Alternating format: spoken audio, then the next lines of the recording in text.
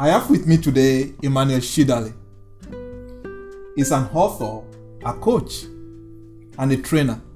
Wow, that's a lot of stuff to be. Oh, thank you very much. Wow. He's the founder of Parashift Group, a personal development organization. And he currently lives in Winnipeg, Canada, with his wife and 3 children. Welcome once again to Authentic Relationship Show. Thank you very much. All right. Good to see you. Good to see you. Thank you. Recently, I've been thinking about authentic self, what it means.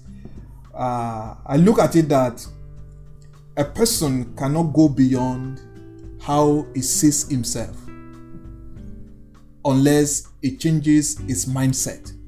Because the way we see ourselves is the way we identify ourselves.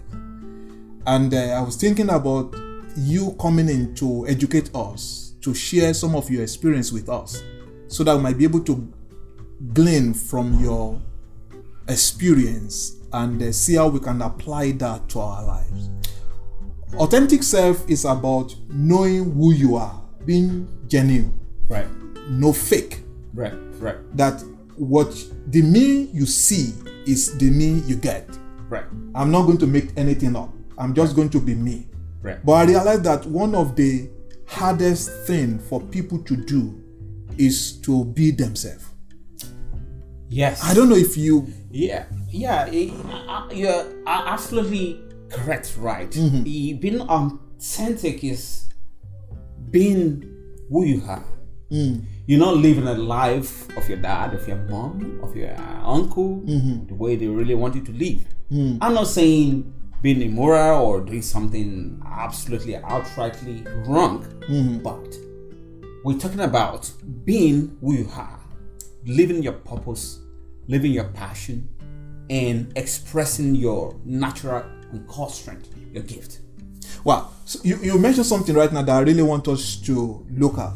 So when we're talking about uncles, dad, moms, we're talking about our immediate environment. Exactly. Your culture, your environment, maybe the way you are brought up, maybe if you are religious, you might have different set of doctrine. Don't do this, don't do that. Maybe in your home that actually help to shape you in a certain way that might not really, correspond or, leverage, speak to who you are as a person.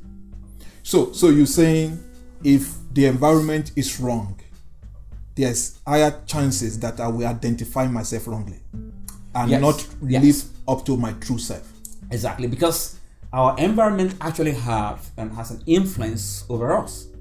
It impacts the way we think, the way we behave, our habits, our actions, and our belief system. So if we are brought up in a way that is really different or contrary to who you are, then it's going to impact you. For example, we are in Winnipeg. If it's cold, it's going to affect you, the activities you're going to do. It's going to affect the way you dress. It's going to affect the way you think, and all those kind of things.